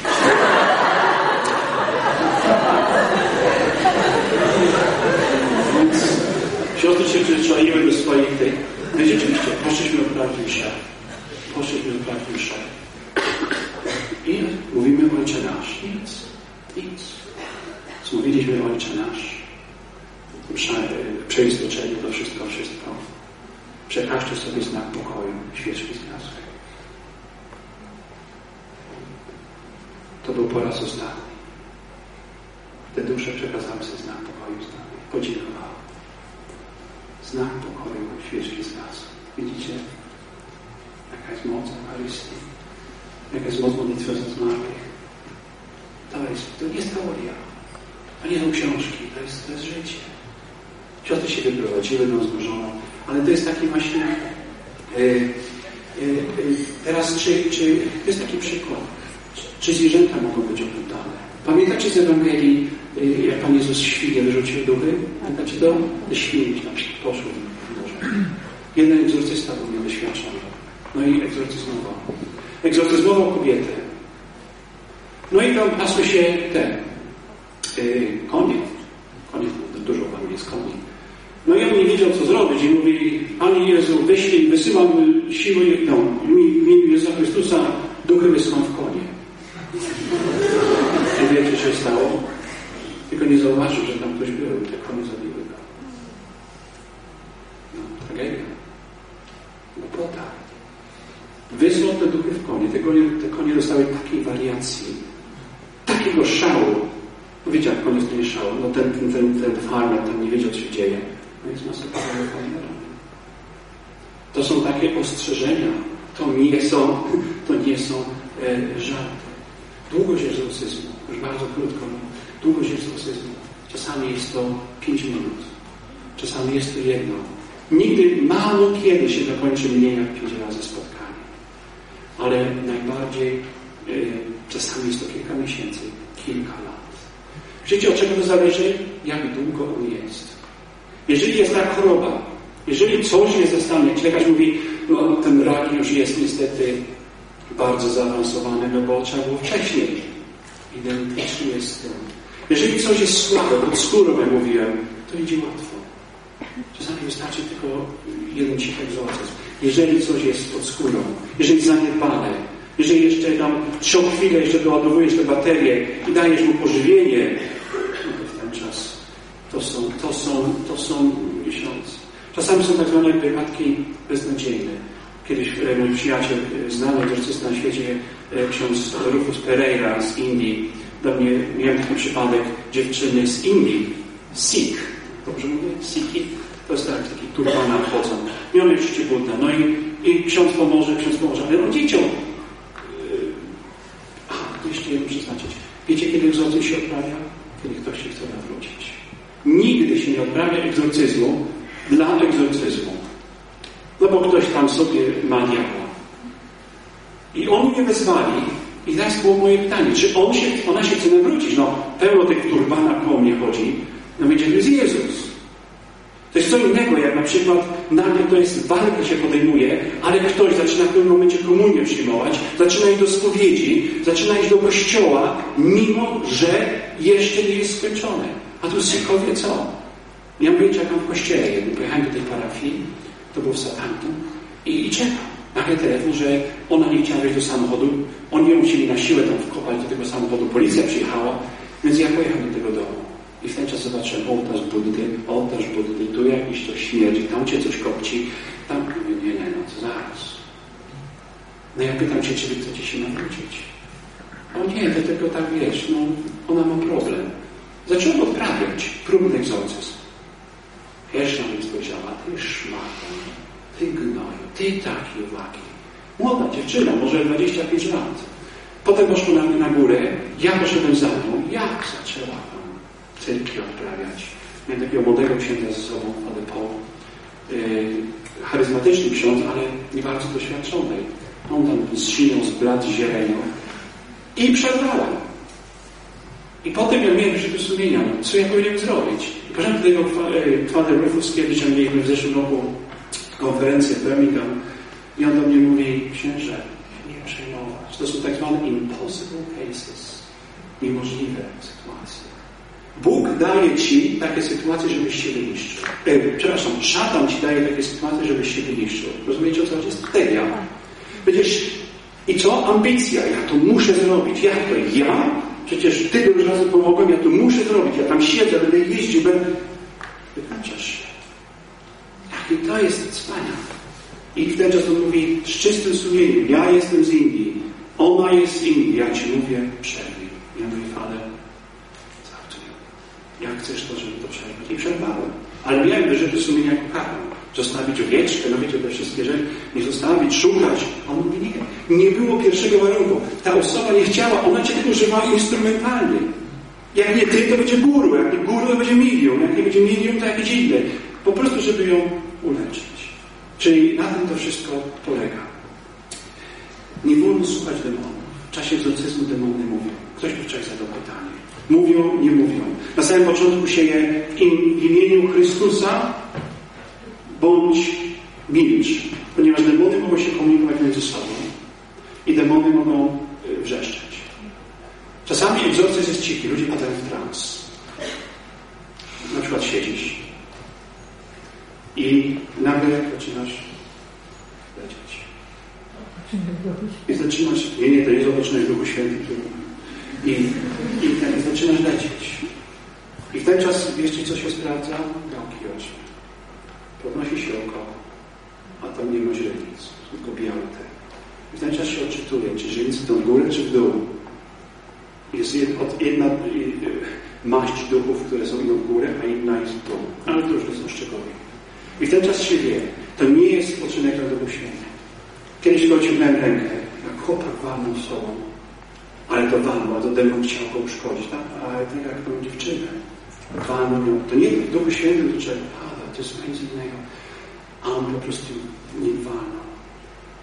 Jak mnie zobaczył, dochodziło do egzorcyzmów, to on stał tak. Takie po coś, nie?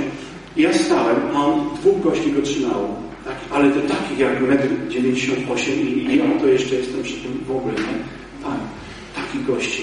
A on tego tak siedział i tak mu robi. I wyjaśniał się, jakby tam byka trzymali. Więc ja musiałem być na ten. I w pewnym momencie wyciągnąłem rękę. Wytrzymał tego do litanii. Jezu, jak zaczęła się walka fizyczna, to już nic nie pomogło. Nic nie pomogło. To jakieś chłopy siedzieli na nim, kręczeli. Każdy mu siedział na ręku. To jak miotnął nimi, to polecieli po tych. No i potem jego stopa była w takim bucie, to tylko tyle brakowało. No jakbym dostał, to by nie znał. To było po prostu coś niesamowitego. Potem widział, że ja czytam ryb. Cały ten ryb był mokry od olejów. I mi plunął, ale tak perfekcyjnie tu, że mi ja byłem w okularach oczywiście, że nic nie widziałem. Ale to nie jest focina taka, jak plunie komuś. To jest maź. Specjalna maź, która po prostu zasłoniła. Bez okularów nie mogłem czytać. Czyli wiedział, co ten. I zaczął krzyczeć, odłóż te śmierdzące ryby. Odłóż to. No i sam to się wszystko działo. 5 niesamowitych spotkań z tym było. Potem są triki, żeby cię zmienić. Tak wczoraj ktoś się pytał, komunię. Przyjął. Ale stał jak deska, jak trąb. Widać było, że diabeł znieczulił wszystko, żeby on to mógł przyjąć, żeby cię zmylić egzorcystę. Tam już mnie nie ma, o co ci chodzi, chłopie? Daj sobie święty spokój, przecież przyjął komunię. Ale to jeszcze nie było to. To było widać biała twarz i te oczy były. To był niesamowity widok. Potem jak rzucił go na ziemię, to go skręcił jak takie są makarony. Czegoś w ogóle nie widziałem. Po prostu jakoś tak, i jeszcze tak, po prostu tylko się nie da. To trzeba być chyba, nie wiem, jakąś rumską gimnastyczką, no nie wiem. I skręcił go tak. I wiecie co? Ojciec jego był. 14 lat. Ojciec był i nagle przy tym strasznym wrzasku, nagle mówi tak: tatuś, popatrz, co mi robi. Tatuś, ja Ciebie kocham. Słuchajcie, to coś niesamowitego. Ten demon nagle z wrzasku, z potwornych ryków, nagle mówi: tato, Ty mu pozwolisz? Co on robi z Twoim synem? Tato. I ojciec na mnie spojrzał. Nie powiedział. A ja mówię: nie wiesz ani słowo. I w tym momencie w drugą stronę znowu. To jest taki owaki, nie? I nagle łaciną zaczął pięknie mówić.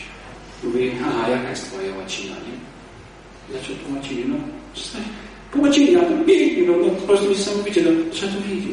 I mówię wam, to jest walka. Ktoś mi dzisiaj mówi, że złoto jest brak dobra, a to jest jakieś wami. Idź sobie rzeczywiście. To w ogóle nie wiem, o czym mówię. W ogóle nie dyskutuję z takim czymś. To trzeba po prostu zobaczyć na własne oczy, z czym się ma do czynienia. No i wreszcie mnie popuszczał przez dłuższy czas. I ostatni egzorcyzm, jaki tam był, pamiętam raz. I ja już tam mówię, nie wiem, co robić. Ale już coraz pewniej nie chodziło o tytuł. Muszę wam jedno powiedzieć. Szatan nigdy nie opętuje sam. Zawsze w koloniach. Zawsze w koloniach. Nigdy nie wchodzi jeden. I tak jak wczoraj było powiedziane, jest jeden odpowiedzialny, powiedzmy generał, pułkownik, totalna hierarchia. Te małe strachu się boją, ale zaczyna się od małych. Ale dopóki się nie przerwie, kiedy generał nie wyjdzie. Jeżeli przerwiesz, bo wyjdzie pułkownik, za godzinę są z powrotem. Musi się dojść do korzenia. I to jest najgorsze. Część egzorcystów mówi doświadczenia: nie rozmawiaj z demonem. Część mówi, jak powiedzą Twoje imiona, już są przegrani. Ja się pytam, nagrywam to, miałem taki dyktafon i nagrywam, jakie są Twoje imiona. No i wtedy zaczyna mówić swoje imiona, sprawdzam specjalny ten i patrzę się, z kim mam do czynienia. No i wreszcie doszedłem po jakimś tam czasie do tego ostatniego i nic. I nawet ten facet do mnie mówi: wiesz, ja nie wiem, jeszcze wiem, że coś jest. Bo to wiadomo, on wie. Coś jeszcze we mnie jest. Posadziłem go naprzeciwko siebie i siedzę. Ja mówię: no i co? Wszyscy weszli. Ja mówię: no zabij mnie. I nagle Duch Święty mnie mówi: weź obrazek Matki Bożej. Wziąłem obrazek Matki Bożej z Medjugorje i położyłem na jego brzuchu. On był w transie. I nagle było tak. Chłopak otworzył oczy i mówi: nie ma. Całkowicie uzdrowiony. Tylko mi się zapytał jedno: coś Ty położył mi na brzuchu, bo to było jak miecz. To było jak rozpalone żelastwo. To obrazek Matki Bożej. Ja mówię: zobacz, Matka Boża z Medjugorje. To był ostatni etap walki. Nie wytrzymał. Kiedy Matka Boża tam przyszła. Do dziś jest wspaniałym facetem. Do dziś jest wspaniałym facetem. A już miał być zamknięty w psychiatryku. Moi kochani, takie są te... Chcecie wodę, co? Nie. Takie są walki. Jak powiedziałem, egzorcysta musi mieć wsparcie. Jak mam egzorcyzm, dzwonię do karmelitów, dzwonię tam, to mam taki Core Abbey, to są benedyktyni. Dzwonię do takich, mówię: słuchajcie, módlcie się. Jako egzorcysta mówię, ja działam z całym Kościołem. Jak modli się ktoś o uwolnienie, działasz sam, w grupie modlitewnej. Jako egzorcysta modli się z całym Kościołem. To jest ta różnica. Że ja się modlę z Kościołem, wszystkimi męczennikami, wszystkim tym, bo ja działam z mandatu Kościoła. Działam ja, biskup. To jest jego apostolskie zadanie, walczyć z demonami. To nie jest moje, to jest Jego. I On daje mi ja mojemu biskupowi mi dał mandat, klękłem, mówię, a teraz się módl się nade mną na święcenia. Położył ręce, ja mówię, musisz. Ja się nie dotykam tej roboty. Dopóki prawie nie namaścisz mnie, nie tylko słowo wypisuje ci list. Masz pozwolenie. Tutaj się zamienił i rzeczywiście modlił się nade mną. Duchy wychodzą przez usta. Bardzo często przez kaszle. Na przykład w Medjugorje, jak jest wystawienie świętego sakramentu, proszę nie brać sobie, że ktoś tu kaszle w kaplicy, że od razu coś wychodzi.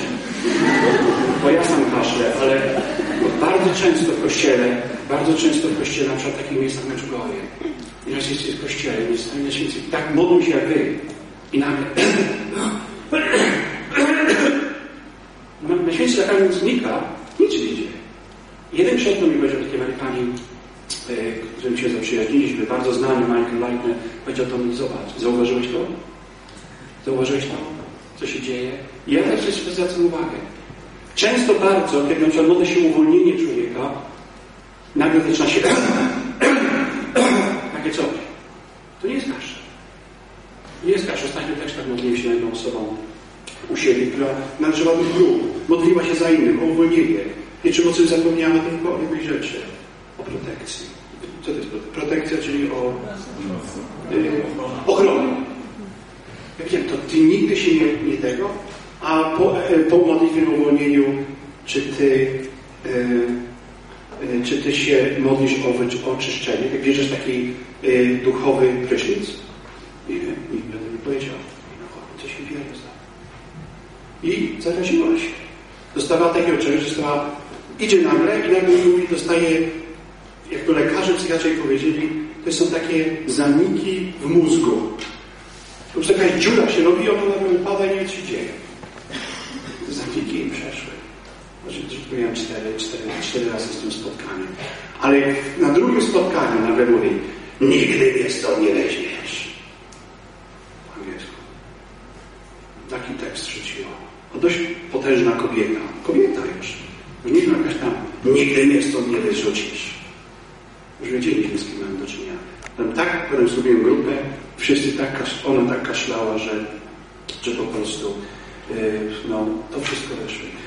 Idąc szybko, to już była mowa o muzyce, była mowa o wszystkim ezoteryczne rzeczy. Już wiecie, co to jest New Age. Jakiś pojechał do Glastonbury, z festiwalu Glastonbury. To jest największy młodzieżowy milion ludzi z tego świata. To wszystko tak heavy, to wszystko ta cała muzyka jest. I tam mam kolegę, księdza, miejscowy ksiądz. I wychodzimy, idzie grupa młodzieży, może jest ze 30. A myśmy mieli w koloratkach, my chodzimy gdzieś na piwo, nie? My poszliśmy sobie na piwo i nagle ty takie. A ja tak szukam kija, mówię, no nie daruję, nie?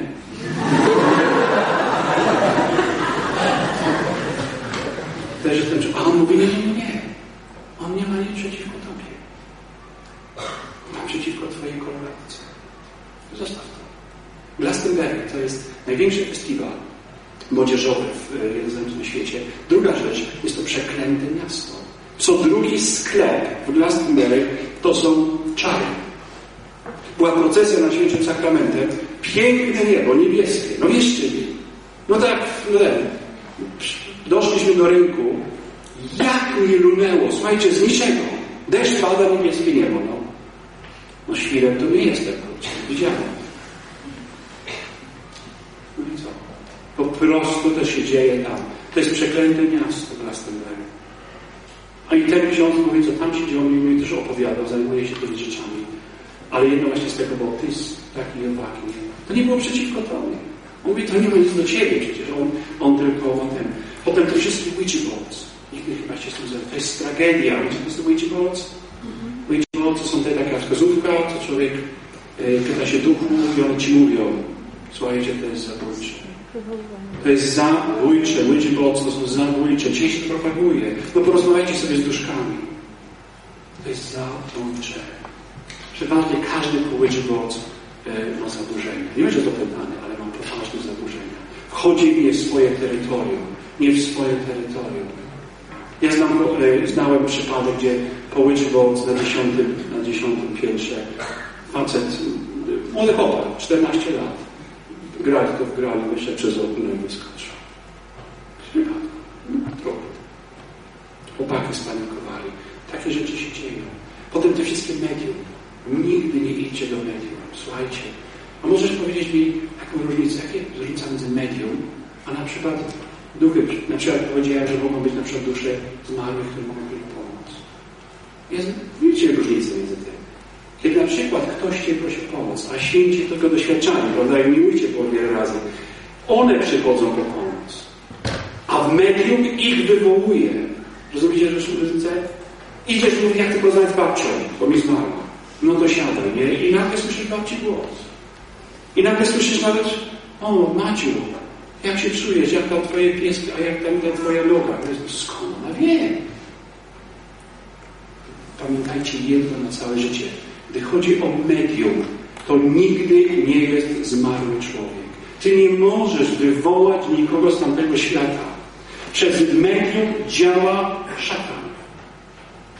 On się podszywa, no jest mistrzem kamuflażu. Podszywa się pod twoją babcię, pod twojego chłopaka, pod kogokolwiek. Ponieważ zna przeszłość, to ci mówi i wierzysz. A może mój kolega mówił z domu, Madame Fufu, a może Madame Fufu mi powie, co nie czeka. Myślisz, że Madame Fufu ci powie, co cię czeka. Ale jak jest, idźcie do Madame Fufu, co mówię. Nie idźcie do Madame Fufu, zobaczcie Madame Fufu, kiedy ona, idziecie do takiego medium, to nie wieszą tam czarownice, trupie czaszki. Wiecie, co tam jest? Tam jest statua Ojca Pio, tam jest obraz Jana Pawła II, tam są jakieś inne świątki, tam jest Michał Archanioł. No to, i jeszcze tam medium ci mówi, no to teraz jest za wojny Pana Jezusa. Wiecie, jaki jest podstęp szatana? Szatan nigdy nie pokazuje dobra jako zło. Jakbyście poszli do jakiejś wiedźmy, która ma tam trupia czaszka wisi, no dziękuję bardzo, nie do widzenia. Ale jak widzicie do Madame Fufu, która nagle ma statuki i tak dalej, te różne rzeczy, no to co? No to ufacie, no to jest jakaś porządna kobieta, no jeszcze ma różaniec tutaj jej wisi, nie? Na tym polega zwodniczość szatana. I co? I ona ci mówi, umrzesz, jak będziesz miała 50 lat. Albo ci nie powiedzie ten związek, albo stracisz pracę. Podświadomie to już masz wkodowane. I tak sobie to z tego, że rzeczywiście się dzieje. Pamiętaj, to jest wszystko fałsz. Jeżeli ktokolwiek z was kiedyś u Madame Fufu był, ktokolwiek się kiedyś doradzał, horoskopy, te wszystkie rzeczy, pamiętajcie, są bzdety. Absolutne bzdety. A to wszystko wychodzi właśnie teraz. Hipnoza. Dzisiaj raz ta hipnoza. Ty wiecie, że ja miałem faceta po hipnozie? Wystarczyło 2 sekundy hipnozy. Nie mogliśmy dojść, skąd się to wszystko wzięło. I nagle modliłem do Ducha Świętego i on mówi, wiesz, siedziałem w kawiarni. On taki chłopak, on chyba był taki jakiś dziwny. I on mnie zahipnotyzował. No chyba 2 sekundy, 3 sekundy. Słuchajcie, wiecie, że jest hipnoza? To jest tragedia. To jest tak obrazowe, jak na przykład, że macie w pokoju światło, z tyłu jest duszny ten, pełno komarów. I tylko otwórz na 2 sekundy i zamknij. Tym jest hipnoza. Otwierasz swój kanał do mózgu, do serca przez 2 sekundy. To wystarczy wtedy, żeby cię zainfekował. 2 sekundy hipnozy. Nigdy w życiu nie dajcie się żadnej hipnozie. Nigdy w życiu ostrzegam was. Nie dajcie się nikomu modlić nad sobą. Właśnie, to siostra mówi, nie wolno, nie znasz, chyba że to jest Kościół. Wiesz, kto ten kapłan jest, wiesz, że to jest wspólnota.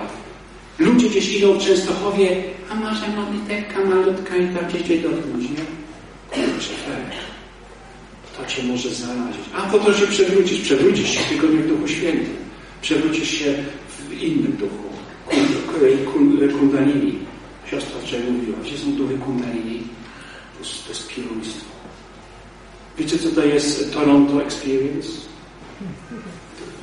Właśnie, Experience. Toronto, to wszyscy ci ewangelicy amerykańscy, teraz Duch Święty wiele, Benny Hinn i tak dalej, ludzie się przewracają, wiją się. To nie jest Duch Święty. To są dobre biznesy. Ale to trudno rozpoznać te duchy. To, co święty Paweł mówi, to są biznesy. Jak już oglądałem taki program właśnie związany o Kundalini Spirit, to jest wszystko pokazywali guru w Indiach, jak oni to robią, nakładają rękę i potem ludzie chodzą do tyłu i potem ludzie biją się, szczekają i typowy syndrom to jest pijanego. Chodzi i śmieją się, wczoraj na filmie na kawałek. A oni co robią? Przebiegłość. Imię Jezusa Chrystusa, imię tego, ja Ci tu nakładam, żyj. To jest wszystko kamuflaż. Musicie być tak ostrożni, to jest kamuflaż. Diabeł jest, to co cały czas mówię, Kundalini Spirit, ja ostatnio studiowałem, to jest piórójstwo. To jest naprawdę, nie dajcie się nikomu, nie idźcie do jakichś tam sekt, jakichś małych grup, które nagle ci będą, to żeśmy mówili, was dotykać będą się, a my tylko się pomodlimy, tylko nałożymy ręce. Jeszcze do Medjugorje, prawda? Co mówią ci ojcowie Franciszkanie? Nigdy nie dawajcie się nikomu nieznanemu modlić. Kiedyś w Medjugorje modliłem się na jedną osobą, bo tam bez przerwy ktoś podchodził do mnie i nagle wszedłem i na poza kościołem tak siedzą na ławkach dwie kobiety. No jedna wyglądała głupio. A nie tego, że wyglądała fizycznie. I trzymała rękę na tej drugiej. I jak mnie zobaczyła, no to ja myślałem, że chodzi mi walnie, nie? Jak zobaczyłem taką nienawiść w jej oczach i tak sobie pomyślałem, Jezu, co ta druga kobieta robi? Ja wam mówię, to nic nie miało wspólnego z tym. Mało tego, szatan jeszcze działa przez księży. Przepraszam, że tak wyrażę. Przez księży, którzy stracili wszystko. Wczoraj pamiętacie ten Fleischmann, upadły ksiądz Fleischmann. Pamiętacie to wczoraj? Mitra cię nie obroni, sutana cię nie obroni, koronatka mnie nie obroni. Jesteśmy na jednym wózku, jedziemy. Świecenie mnie nie obroni, ślub zakonu nie obroni. Wiara nie obroni. I kiedyś było tak, byliśmy na konferencji i nagle siedzi irlandzki ksiądz. Szorty, koszulka taka hawajska, jakieś małpki, cytrynki. Krótce, co jest, nie? A on mówi, to jest ksiądz z Irlandii. Myślę, no, fajnie. Ale coś mi się nie podoba, ten ksiądz. No i tak nagle poszliśmy do kaplicy, jest wystawienie świętego sakramentu, on sobie tak siedzi, tak. Wywrócę, nie? Tak siedzi, tak, z tyłu. Noga za nogą, takim cynicznym tym. Myślę, coś jest nie tak. No jak to ksiądz, my się modlimy, wszyscy księża klęczą, jest nabożeństwo, on tak sobie siedzi. Msza, on nie odprawia. Co jest? I nagle mamy wykład, przyjechała pani, też bardzo znana taka, i właśnie wykład do tych wszystkich medium, to co siostra mówiła i tak dalej, i nagle weszła na reiki. Znacie reiki? Metoda bardzo znana.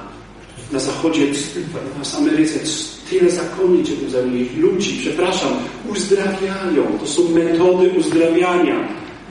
Metody i tak dalej. I nagle wiecie, co się dzieje? I ona mówi o reiki i ten się zrywa. Co to za jakieś głupoty tu wygadywacie? Ja jeszcze mistrzem reiki. No to cię mistrzem. Tam są stopnie. Na pierwszy stopień reiki to możecie sobie iść za darmo i posłuchać. Jak się wciągniecie za następne dostać mistrzem reiki, to trzeba mieć 40 000 funtów. Zapomnę się raz 4 złotówce, żeby zostać mistrzem. I ten człowiek nie miał parafii i w Irlandii jeździł od parafii do parafii, uzdrawiając ludzi. Co wyobrażacie? To tak jakby jeździł z piorką jakiejś czarnej ospy i tak sobie rozrzucał od parafii do parafii, od parafii i się rozbijało i wdychajcie sobie. Szatan się chyba posłużył. No ale ludzie wierzą, że to ksiądz.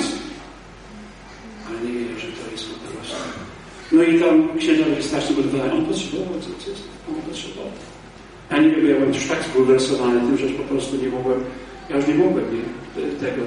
Drugi jakiś ksiądz tam powiedział, ja się w szkole modlę metodą transcendencji jakiejś. No tak dzieciaki strasznie lubią medytację transcendentalną. Ja mówię, no to super, nie?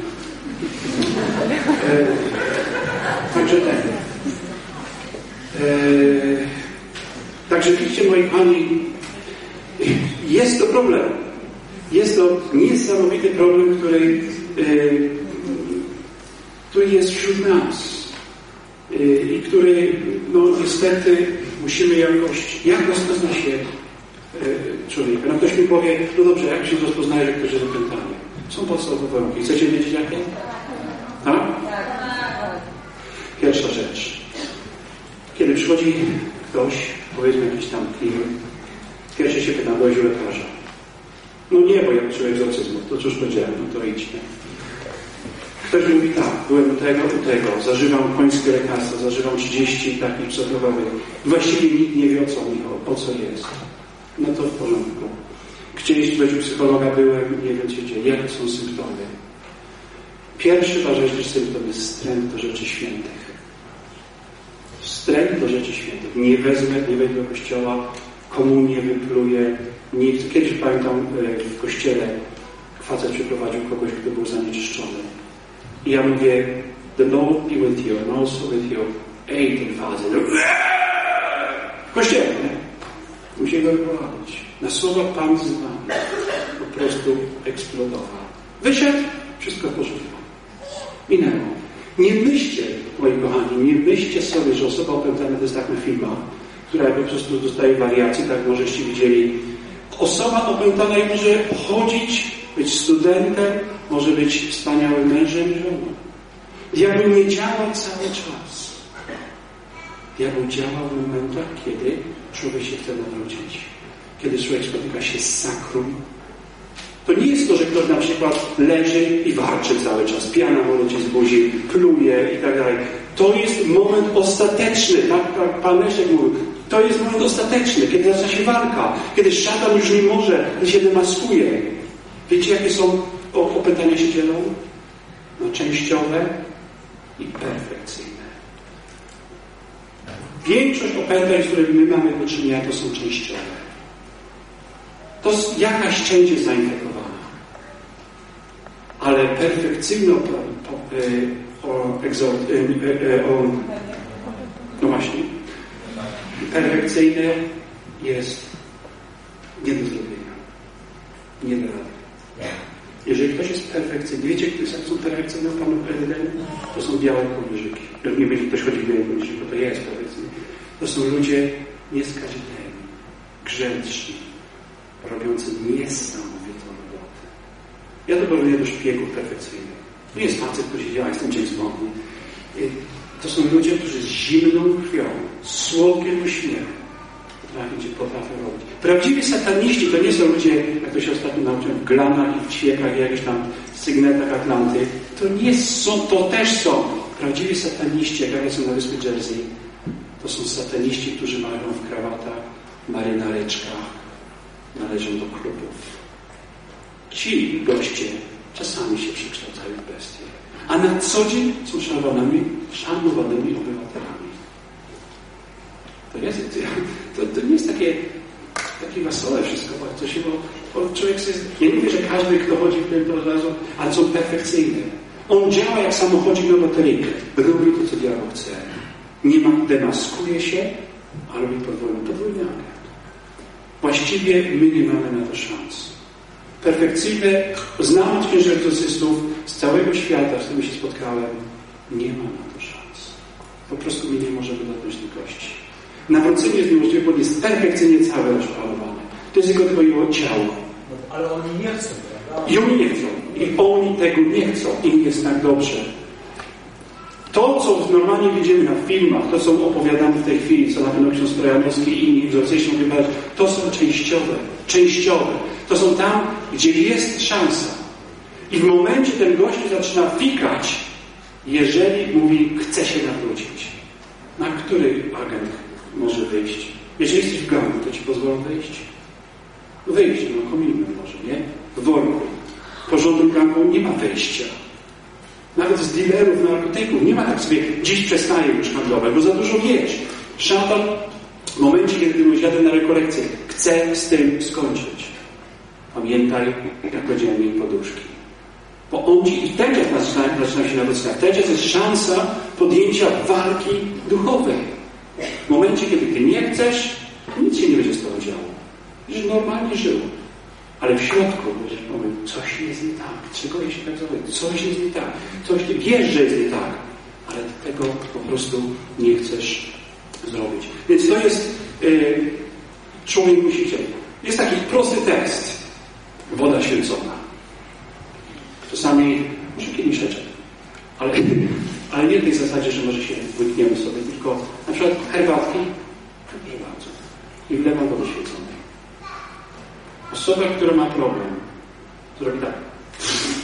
Słona. Przecukrzoną, nie? Za mocna. Co za świństwo. Przepraszam, nie mam ochoty. To jest znak. Osoba, która nie ma takiego problemu, wypije. Chociaż też trzeba uważać, bo diabłu daje takie siły, że wypije, żeby cię zmienić.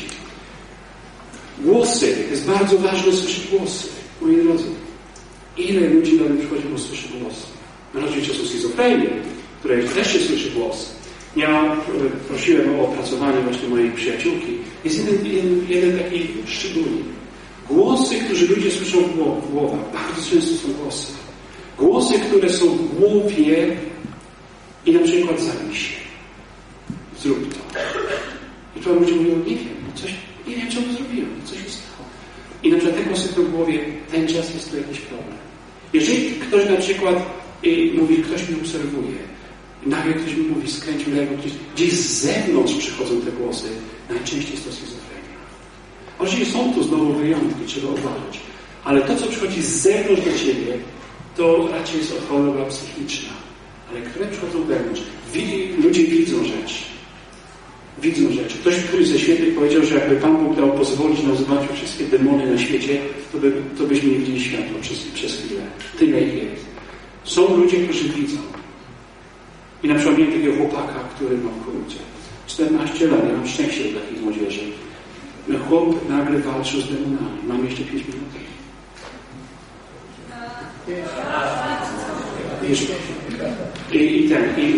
I z demonami.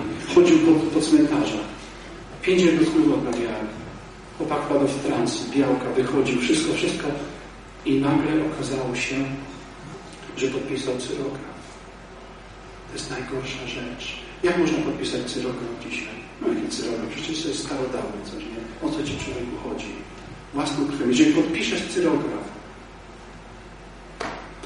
ale wiesz, jak dzisiaj można podpisać przez internet?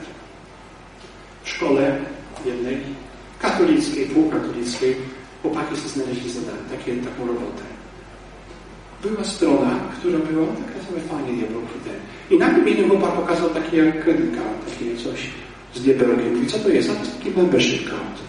Co to jest taki? To jest membership card. A to takie się tu wciska i ten. Okazało się, że ta strona była cała przeklęta. Ktokolwiek nacisnął Enter, podpisywał się. No tak jest, nie? Elektroniczny podpis. Podpisał się pod tym. Ci, co stworzyli tą stronę, poprzez odpowiednie obrzędy, to wszystko, ktokolwiek dostał ten membership, już podpisał cyrograf. Nie jest opętany, ale już otworzył drzwiczki. Ludzie przez te wszystkie metody, co będziemy otwierać, to są otwieranie drzwiczek. To nie jest, że od razu opętany o muzyki słuchają, bo od razu to nie ma obsesji, to nie o to chodzi. Nie można wszędzie widzieć demona. Nie można wszędzie, jak pamiętam, jakiś ksiądz otwierał, miał taki mikrofonik tutaj, wiecie, i otwierał tabernakulum, nie? No i coś się zacięło. No co za diabeł ten trzyma w środku? I to cały kościół słyszy, co za diabeł ten trzyma? No nie diabeł, to Pan Jezus jest w środku. Oczywiście to taką żart, ale ksiądz jednak głos powiedział. Ale nie można wszędzie widzieć demonów, bo to byśmy obsesję. Ale trzeba wiedzieć, że takie sprawy się dzieją. Znajomość rzeczy przyszłych. Ludzie demon może jak będzie kombinować. Czyli zna rzeczy przyszłe. I ogromna siła, jakie się dzieją. Moi kochani, pamiętajcie jedną rzecz. Ostatnio, bo już nie mógł wszystkiego powiedzieć. Jeżeli coś dasz diabłu, czy masz 5 lat, 15, 20, jeżeli coś mu dasz, możesz mieć karierę, możesz mieć zdrowie, możesz mieć sukces, możesz mieć ale pamiętaj, chociaż wszystko zapomnisz, co powiedziałem, jedną rzecz, że przyjdzie ci kiedyś rachunek z banku. Wydawaj sobie na kartę kredytową ile chcesz, kupuj co chcesz, happy life. do momentu, jak Ci nie przyjdzie rachuneczek. I to zapamiętajcie, chociaż wszystko zapomnicie. Jeżeli cokolwiek oddacie Mu, czy Wasi koledzy, cokolwiek i będziesz miał super życie, tak jest mi, którzy mówią, a dlaczego Ci mamy takie super życie? My się tu musimy siedzieć, my tu słuchamy, mamy takie temy, musimy się modlić. Pamiętajcie, przyjdzie rachunek do spłacenia. Wcześniej czy później On Ci powie. A są te skandale pedofilii, to wszystko. Bo ktoś kiedyś miał dobre życie, bo ktoś mi komuś zamiatał pod dywan. Bo diabeł powiedział, no przecież się nikt o tym człowieku nie dowie. A dzisiaj się co dzieje? Spłacają rachunki. I to wszędzie się dzieje. Moi drodzy, dzisiaj wieczorem jest nabożeństwo uzdrawiania. To nie jest uwalnianie, nie bójcie się. Ja nie jestem magikiem. Nabożeństwo uzdrawiania. O co mu tutaj wszystkim chodzi? Dzisiaj wieczorem ksiądz Mieczysław mówił, że macie zawierzyć się Chrystusowi. Zawierzyć się totalnie. Chodzicie do spowiedzi. Czasami ludzie mają ze mną rozmowy. Czasami się coś stało. Nie musicie iść do mnie, bo tam coś w życiu coś się stało. Konfesjonał jest pierwszym egzorcyzmem. Konfesjonał. Każdy kapłan, który cię rozeszł z pierwszym jest egzorcyzmem. Kiedy mówisz Ojcze nasz i nie mówisz nas na pokuszenie, ale zbaw od złego. To jest egzorcyzm, bo Ty prosisz, wybaw nas od złego. Kiedy jest na krzyża świętego, to zaczęło mówiono. Jak ja tak dam krzyż święty przed tym, to się tak harknął na mnie. Był tak skróty, że nie mogłem trzymać krzyża. Bo tak wszystko robił, że ja musiałem ten krzyż wypuścić. No. Musiałem... To jest coś niesamowitego. Tak widzi znak miłości. A wiecie, co się robi pierwszą rzecz, coś pięknie gdzieś powiedział. Otacza się człowieka miłością. Jaką nie znosi miłości. Miłujcie się, dlatego ten nie znosi czasopisma. Więc miłujcie się. Jak było tam coś innego, to by pewno jeszcze bardziej znosił. Nie znosi. Pierwsza rzecz, ja mówię do moich wszystkich współpracowników, otoczcie go miłością. Gdzie nie ma miłości, tam jest On. Gdzie jest miłość, On wariuje, dostaje świra, nienawidzi się. Tak działa szatan. Co dzisiaj wieczorem, nie bójcie się, chcę, żebyśmy wielbili Boga. Tam, gdzie wielbisz Boga w miłości, tam On nie ma dostępu. I tam dzieją się cuda. Dlatego dzisiaj będziemy wielbić Boga. Przez może 15 minut, przynajmniej sakramentem. Potem ja mam specjalne modlitwy oczyszczenia. Oczyszczenia się na przykład z odrzucenia. Oczyszczenia, kiedy byłaś jeszcze w momencie w łonie matki. To, co tu było powiedziane. A może matka powiedziała, nie chcę tego dziecka. Ponieważ egzorcysta jest połączony z uzdrowieniem. Nie ma samego egzorcyzmu. Jest również posługa uzdrowienia. Bo inaczej to nie ma sensu, prawda? Ty musisz uzdrawiać. Ty musisz modlić się. Ja przyszedłem z Ducha Świętego w TZ. Do tego momentu ja byłem miernym kapłanem. Ja byłem zwykłym księdzem, który odprawiał mszyczki. Który gdzieś tam jakoś, przepraszam bardzo, tak było. Do momentu, kiedy mnie Pan nie chwycił. Przez 3 godziny w kościele w TZ pojechałem z młodzieży, 5000 młodzieży w TZ na początku 2000 roku i tam przeżyłem Ducha Świętego. 4 godziny mnie sparaliżowało w kościele. Jak wracałem z kościoła, bez żadnych nakładania rąk, bez nikogo, to był moment zwrotny w moim życiu. To był moment, kiedy mnie jakaś łaska dotknęła. I do tej pory się nie mogłem z tego otrząsnąć. Po 22 latach kapłaństwa mógłbym może teraz sobie nogi wystawić i popijać sobie silny napój. A jednak tego nie robię. Bo wiem, że jak ważni Wy jesteście. Więc może właśnie to odrzucenie w środku bardzo dużo ludzi. Kiedyś modliłem się nad taką osobą. Nie chciała podejść kompletnie w nabożeństwo uzdrawiania. Ja mówię, podejdź. Teresa, come here. Położy mi ręce. Zaczęło cię jak tyłu. Ja mówię, chodź tutaj. Położy ręce. Jak mi krzyknęła osobą. I leży. Coś jest nie tak. To nie był spoczynek Duchu Świętym. I nagle to była ostatnia osoba, jeden do tabernakulum. I nagle, jak mnie ryknęła tym. Płaczę. I płaczę. Tam kobiety zaczęły na drugi dzień ją widzę. Ja mówię, słuchaj, muszę z tobą porozmawiać. A ona do mnie po modlitwie mówi tak, słuchaj, czy ty zauważyłeś, w jakiej pozycji ja leżałem? Ja mówię, nie. Embrionalnej. dziecka. Ona leżała taka zwinięta w kłębek. I ona do mnie mówi, wiesz, to muszę ci coś powiedzieć. Moja matka powiedziała mi, że mnie wrzuci na śmietnik. Nie chcę mnie. I zaczęliśmy się martwić o przebaczenie matki. Przebaczenie matce. Zacząłem się modlić za nią. I ona zaczęła płakać. To wszystko wychodziło z niej. To nie było opędzane tam z szatanem. To było emocje. To było uzdrowienie wewnętrzne. I ja mówię, wstań Teresa. Ona mówi, po co? Bo teraz cię chcę namaścić Duchem Świętym. Stanąłem, tylko nawet mnie nie dotknąłem. Chodzimy razem po lecieli. Włosi lecieli, o, doktor. Ale to jest, mówię, uzdrowienie wewnętrzne. O, ja nie chcę chłopaka, nie chcę dziewczynki. Dlaczego ten? Może z gwałtu, może z tego. Nie wiecie, że możecie mieć te właśnie uzdrowienie przodków. To już było wspomniane, nie chcę uzdrowienie przodków. A skąd ty wiesz, co twój dziadek robił w czasie wojny, czy pradziadek? Ja nie wiem, co on robił. Że ile tu wojen się działo? Co tu się działo? To wszystko będzie dzisiaj uzdrowienie. Potem właśnie w embrionalne. Następna jest twojego dzieciństwa. Wszystkie te odrzucenia, może nieakceptacji rodziców, cokolwiek, środowiska, myśli samobójcze, cokolwiek się działo. To wszystko dzisiaj będzie uzdrowione. Potem jest strach. Strach przed życiem, zabobonami itd. Ewangelia mówi 365 razy nie lękać się. A my się ciągle boimy. No i potem, wiecie co jest ważne? Kiedy już wiesz, co ci dolega, trzeba znaleźć przyczyny tego wszystkiego, co się stało. Jeżeli nie znajdziesz przyczyn, to może chodzić do kosztu spowiedzi 1000 razy. Widzisz symptomy, ale trzeba znaleźć przyczyny i te przyczyny trzeba uzdrowić. Dlaczego tak w moim życiu się stało? Dlaczego w tym momencie tak cierpię? Jeśli tego nie znajdzie, to wręcz można obcinać główki chwastą, ale korzenie zostaną. I dlatego to dzisiaj chcielibyśmy zrobić. I uzdrowić wasze, moi kochani, emocje. Ja mam dzisiaj taki specjalny olej, który tam leży koło pana Leszka. Poświęciłem go w czerwcu, jak byłem w Jerozolimie. Poświęciłem go na grobie Chrystusa. Nie wolno nic wnosić, jak przemyciłem. I poświęciłem go i egzorcyzmowałem go. I naprawdę działa. I moi drodzy, i chciałbym się was namaścić. Proszę was o jedno, tu wam wytłumaczę, zaraz skończę. Jeżeli ktoś by się przewrócił, czy cokolwiek, to nie jest ja. Proszę nie zwracać na to uwagi.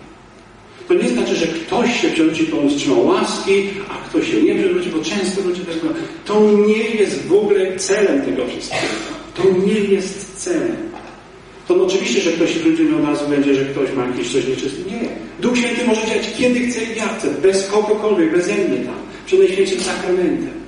Jeżeli ktoś czasami po namaszczeniu miałby, jak to się nazywa, właśnie, to po prostu nie myśli. Chciałbym, żeby się każdy tam wielbił dzisiaj Boga i modlił się za każdego, na którym się dzisiaj ja modlił. Dobrze? To nie jest ja. Ja tak ostatnio robiłem 3 tygodnie temu u siebie. Powiedziałem, nie wy stójcie tam. Módlcie się za tę osobę też. I wtedy bardzo krótko. Namaszczenie, krótka, cicha modlitwa. I to chciałbym to dzisiaj zrobić. Chcecie tego? No po prostu, żeby takie było zakończenie tych wszystkich tematów. Żeby Bóg was chronił tym olejem.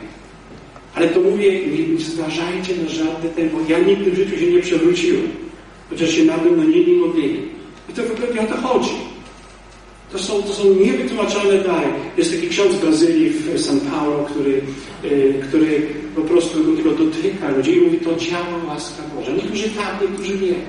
Ale proszę nie robić to dramatycznie, niektórzy nie. Po prostu bez strachu podejść. I przed tym jeszcze uklęknijcie i powiecie, jak to było, oddajcie życie Chrystusowi. Oddajcie życie Panu.